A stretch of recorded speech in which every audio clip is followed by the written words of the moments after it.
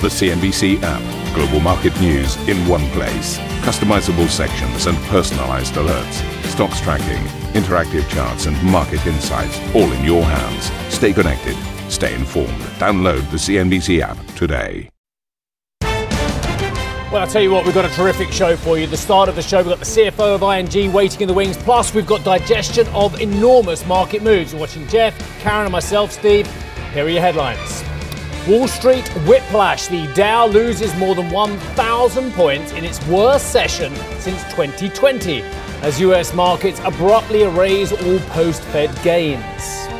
The 10-year Treasury yields, though, surging back above 3%, whilst the dollar hit 2-decade highs against a basket of currencies ahead of the key US payrolls data, expected to show once again solid jobs growth but cooling wages. The tech sell-off continues in Asia, with the Hang Seng sharply lower after the Nasdaq sees its worst session in 2 years. The Bank of England issues a gloomy outlook on the UK economy, flagging prices could rise by 10% and rising or lifting interest rates to their highest level since 2009. This unprecedentedly large shock to real income in this country coming from abroad. It's a terms of trade shock. That is having a negative effect on real income. We think that is going to feed through to activity, during the course of this year in a big way.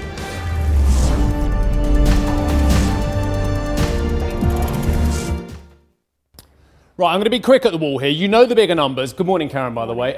We've got a big CFO waiting in the wings as well, who will give his view on the markets as well. Look, safe to say, you look at the markets and then Mohammed will roll forward to the treasuries while I'm talking as well. I want to myth bust. One, as I said to you this time yesterday, it was not a dovish hike, okay? It was a hawkish hike with 50 basis points marked in for the next couple of meetings as well, plus 25s thereafter. The point was, of course, that Steve Leisman had asked the right question about 75 basis points, of which the Fed answered honestly. Jay Powell said, no, it's not in our current thinking. But too many people believed it was a dovish hike, and it wasn't, okay? We said that yesterday, and we'll say it again today. Two, it hasn't so far been a bad week for US equities.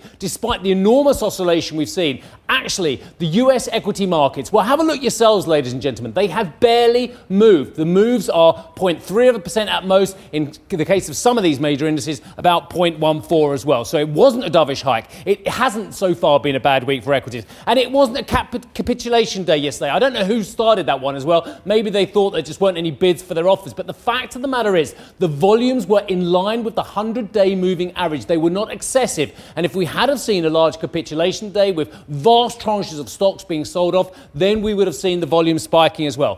Four, and I've made this point before to you as well, the VIX has zero predictive powers. It is an insurance policy which fell aggressively in the previous session and moved up aggressively as the market was falling, not before the market was falling. Zero predictive powers. And my final point before we move on to Karen as well is, what is the market really worried about? Is it worried about inflation?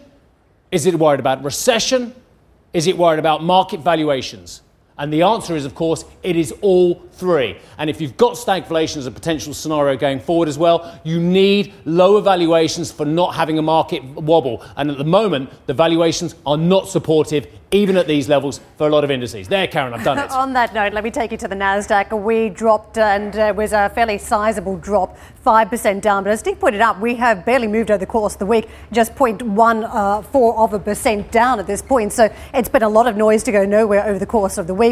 Worth noting, if you look at that big fall of 5%, Apple was one of the worst performers, and FANG stocks themselves down more than the Nasdaq. The FANG Plus stock slump yesterday was 6.6%, although that was eclipsed, as you would expect on a downbeat session, by the big momentum plays, the ARK Innovation Fund that had also gone up a day earlier. That was down near on 9%. So you saw heavier pain there. But I think worth noting too, if you look at some big name stocks that have listed in recent years that have had just extreme valuations and so much hot air that has lifted share prices beyond expectations, it was a lot of these stocks that fell by double digits too in session yesterday. In terms of the performance of some of the majors, that 5.5% that came off Apple, again, I think Netflix was one that a lot of investors revisited. That was where we started earnings season, questioning the valuation because of the slump in subscribers. And that stock down 7.7%, Meta going with it. And across the board, you are seeing sizable falls. Amazon, too, I think was of note, the 7.5% slump you saw there. Twitter, though, in contrast to the rest of the market, actually pulled higher. And this, again, around the deal making from Elon Musk trying to take over the company. Jeff. Yeah, thanks very much, Karen. Let's just mention the dollar index, obviously a 20-year high here. And increasingly, I think countries around the world are just getting a little bit uncomfortable with the strength of the dollar now and what the Fed's announcement, just circling back to what Steve had to say at the top of the show, what the Fed's announcement actually means for the different interest rate variables that we've got here, and the fact that the dollar is being supported now by a more hawkish sounding Fed, even as, of course, yesterday we had the Bank of England move 25 basis points, but it didn't seem to help the pound particularly. In fact, if anything, it fell away here. Let's also have a look at the futures while we're just rounding out the story for you. The fact is the futures actually at this stage are not giving you a whole lot of direction. If anything, they're pretty flat to negative at this stage. The implied open on the Nasdaq at the moment is off about 0.2%, and we're off about 0.1% as far as the S&P 500 is concerned. So let's pivot to those earnings. We've had some numbers here from ING Group, the group telling us that they're going to start a 380 million euro share buyback. The company delivering a net number on the quarter of 429 million euros with a CET1 ratio of 14.9% and a total income line of 4.6 billion euros. Let's catch up with the CFO of the business, Tanate Phutrakul, who's waited patiently for us. He is the CFO of ING. Tanate, welcome to the program this morning. Let me just ask you a very open question on the earnings. How good or otherwise do you feel about the quarter you've delivered? Well, thank you very much. It's been a turbulent quarter, as you know, geopolitically, but I think we are seeing things quite resilient operationally and financially. If you look at our net interest income, it's actually turning around on the back of rising interest rates. So we're getting a bit of tailwind from rates reflected in our earnings. Fee income is at almost one of our highest quarter this quarter, rising about 9.3%. And our costs are down through some of the cost-saving initiatives and cost discipline that we have. So we're actually generating quite significant levels of capital in Q1. Having said that, we do have a sizable exposure to Russia, and that's why you see in our results that we have set aside a fairly sizable loan loss provisionings to cover our Russia risk. Yeah, let's just focus on that for a moment. 834 million related to Russia exposure, 987 million in terms of total provision here. Could you just give us a bit more flesh on the bone as to what that extra provisioning on Russia represents, and also what your situation is with regard to your ongoing relationship to that Russian business? Obviously, we're looking at a lot of corporates at the moment who are trying to either pull themselves out of the market completely or at least temporarily. Yes. I think since the crisis broke out in, I think, the second or third week of February, we've been actively de-risking and reducing our exposure to Russian clients. And I think over the past 60 days or so, we have been, and we announced today that we have reduced our Russian exposure by approximately 15% or about 1 billion euros. And that we have also announced that we do no longer any new business with Russian clients. So we're gradually bringing that level of exposure down in terms of Russia. And that 800 million loan loss provisioning is actually on top of additional capital we set aside for our Russia risk of around 1.7 billion. So we feel that we have set aside, given the situation today, appropriately for Russia risk. Good morning, it's Karen jumping in. I want to ask you a little bit more about expenses, because that was a fascinating line that was slightly different in your results versus the other banks, where we've mostly seen expenses go up, and whether that's related to staffing costs or inflation that some of the various rival banks are seeing. How are you able to hold the line on costs, and what do you anticipate from here as we continue to hear from various countries and central banks warning that inflation will continue to rise from this point? Yeah, we do see that in the Eurozone as well. The fact that inflation is high, wages are up, and we do see that cost pressure within ING. But having said that, we're one of the most digital banks in the Eurozone, and we have taken a number of cost programs from decisions taken in 2021, which is feeding into our numbers this year. So our guidance for our costs for this year is that despite the inflation, we expect to keep our costs flat or even slightly down this year. Tanate, really nice to see you. Thanks for joining us today. Look, everyone always assumes that when net interest margins go up and interest rates go up, it's great news for the banks. But I've always had great concern about that blanket premise. And your numbers make me even more concerned because your first quarter, end of quarter, cost of risk has gone to 62 basis points on average customer lending versus 15 basis points a year ago. Are you more concerned about lending at the moment, despite the fact that your NIMs are improving? Yeah, I think if you look at our first quarter results and look at that loan loss provisioning, it's almost related all to Russia, right? The underlying book in other businesses, mortgages, consumer lending, corporate banking, other than Russia, the level of risk cost is actually very benign in the first quarter.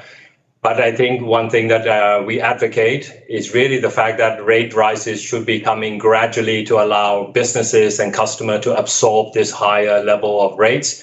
And I think in the Eurozone, we're not really talking about tightening yet, right? It's about normalization of rates, taking interest rates from negative to positive territory. So it's a different situation than what you see in the US at the moment. Tanate, you've been in business for decades. I mean, how on earth can we have a negative deposit rate of 50 basis points when we have high single-digit inflation now in many parts of the Eurozone? Does it make any more sense to you than it does to many of our viewers?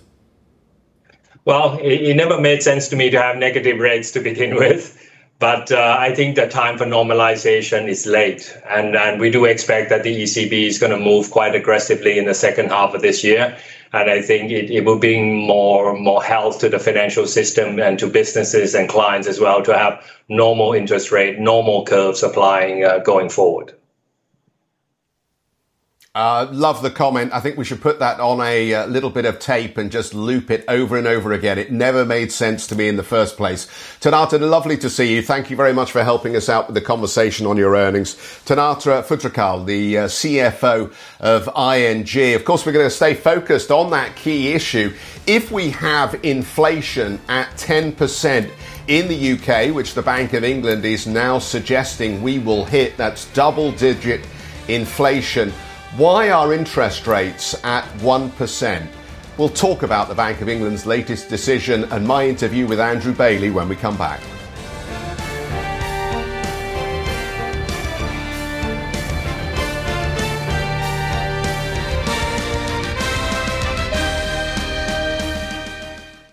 Ambition to me is about doing better. I think ambition creates a pathway. The best advice I can give to someone starting off a career is don't have a career, have lots of careers, try loads of different things. Talk to people and put your ambition out there. I don't feel that I've hit peak ambition because it's a learning journey. CNBC is where ambition meets opportunity. What does living ambitiously mean to you? Hear it from our CNBC anchors, reporters and global business leaders on CNBC.com.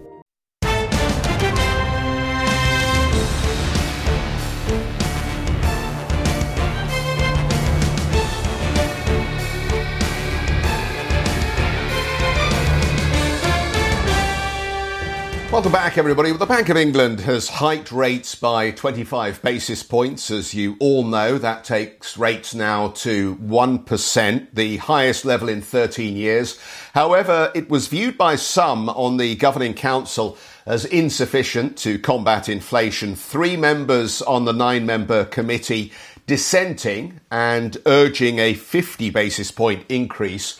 The latest move was accompanied by a bleak forecast from Threadneedle Street, with inflation expected to reach double figures by year's end, while the UK economy is poised to fall into recession next year. The Bank of England's bleak projections sent sterling tumbling to its lowest level against the dollar in almost 2 years. Well, I sat down with the Bank of England Governor Andrew Bailey, and I started by asking him to characterise the nature of the exchanges on the committee with more members obviously now pushing for faster action.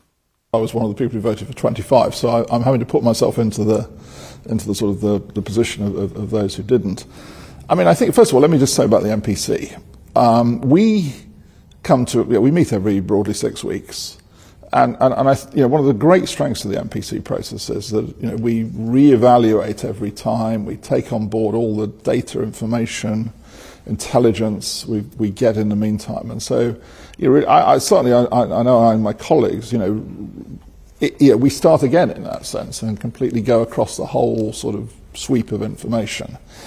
So obviously it follows from that people can adapt and change their views. I mean, I think that let me sort of then put it into the perspective of the last 6 weeks. I mean, we've obviously had one huge event in the last, more than 6 weeks, but it's gone on now, which is obviously the terrible events in Ukraine. These have had effects on prices in this country, particularly energy prices, but also food prices, because Ukraine is a major global food producer. And unfortunately, that is pushing up the outlook for inflation. It's causing an even bigger shock to real incomes in this country. And as I've said before, we're walking this very narrow path now between these two things. And different members of the committee will view the sort of the distribution of the two sides of the path differently. I would also note that on the question of what guidance we give, there were other members of the committee who took a view the other way and said we should probably rein back the guidance because they think that maybe this path this path of rising interest rate is more nearly done in that sense. So you've got to see it through that lens. I think that we've got these historic events going on, sadly pushing up inflation.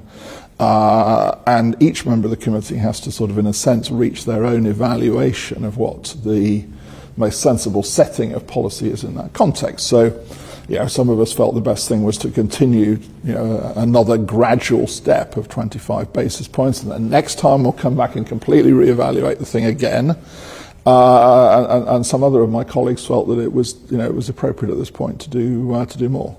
There were two really big numbers that stood out for me. One was the 10% inflation number, and the other, I think, was the 5.75% wage growth by the end of this year.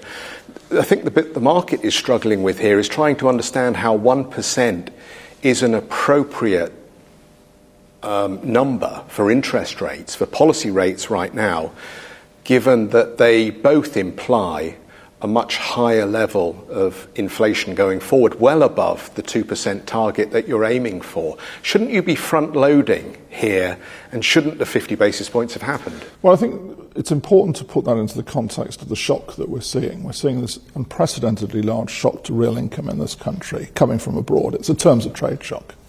That is having a negative effect on real income. We think that is going to feed through to activity, during the course of this year in a big way. We're already seeing, I think, some signs of that in the sort of the consumer side. There's a very large gap now between consumer and business confidence in this country. So that I think the answer to the question, what does monetary policy do, actually has to start with what is going to be the impact of this shock. We think the impact of this shock, in terms of pushing down activity, pushing down inflation, is going to be much bigger.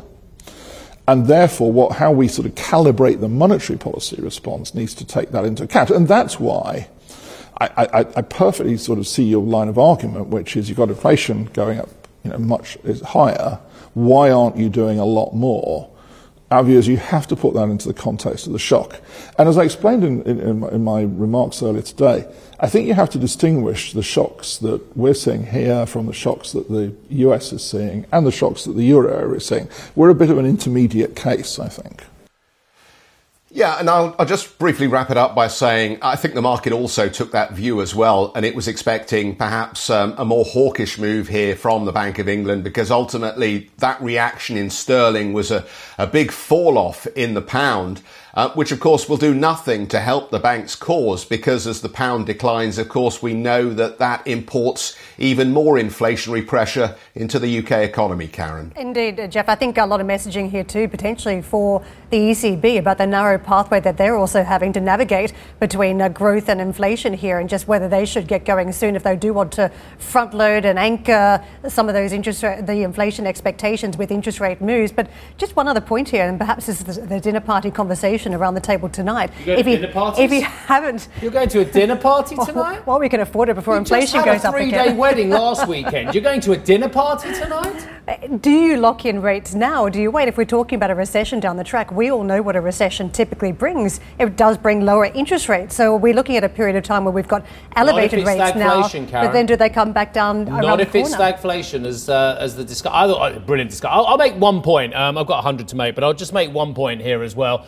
There is a cost of living crisis. It is enormous in the United Kingdom. It is across the board, whether it's driven by supply or demand inflation. We've had that debate many times. There are those of us who think it's demand-led as well. It is creating another headache. Forget about sterling and the markets from one moment. A political tsunami potentially is going to come from this as well, which could eventually lead to a path where the Prime Minister, the sitting Prime Minister of the United Kingdom, could have a challenge to his leadership. And that is clear and present today as we absorb the losses that the Conservative Party is making in local council elections across the country. Now, early reports are saying it may not be as bad as the Tories thought, but others are saying that Boris Johnson's charisma and charm is now a bit of a busted flush. And actually, maybe there needs to be a challenger within the Conservative Party before the next election. So the cost of living crisis that Jeff and Andrew were talking about in that excellent interview, and by the way, Jeff, it was excellent. I think you made all the right points there as well. That has enormous political ramifications,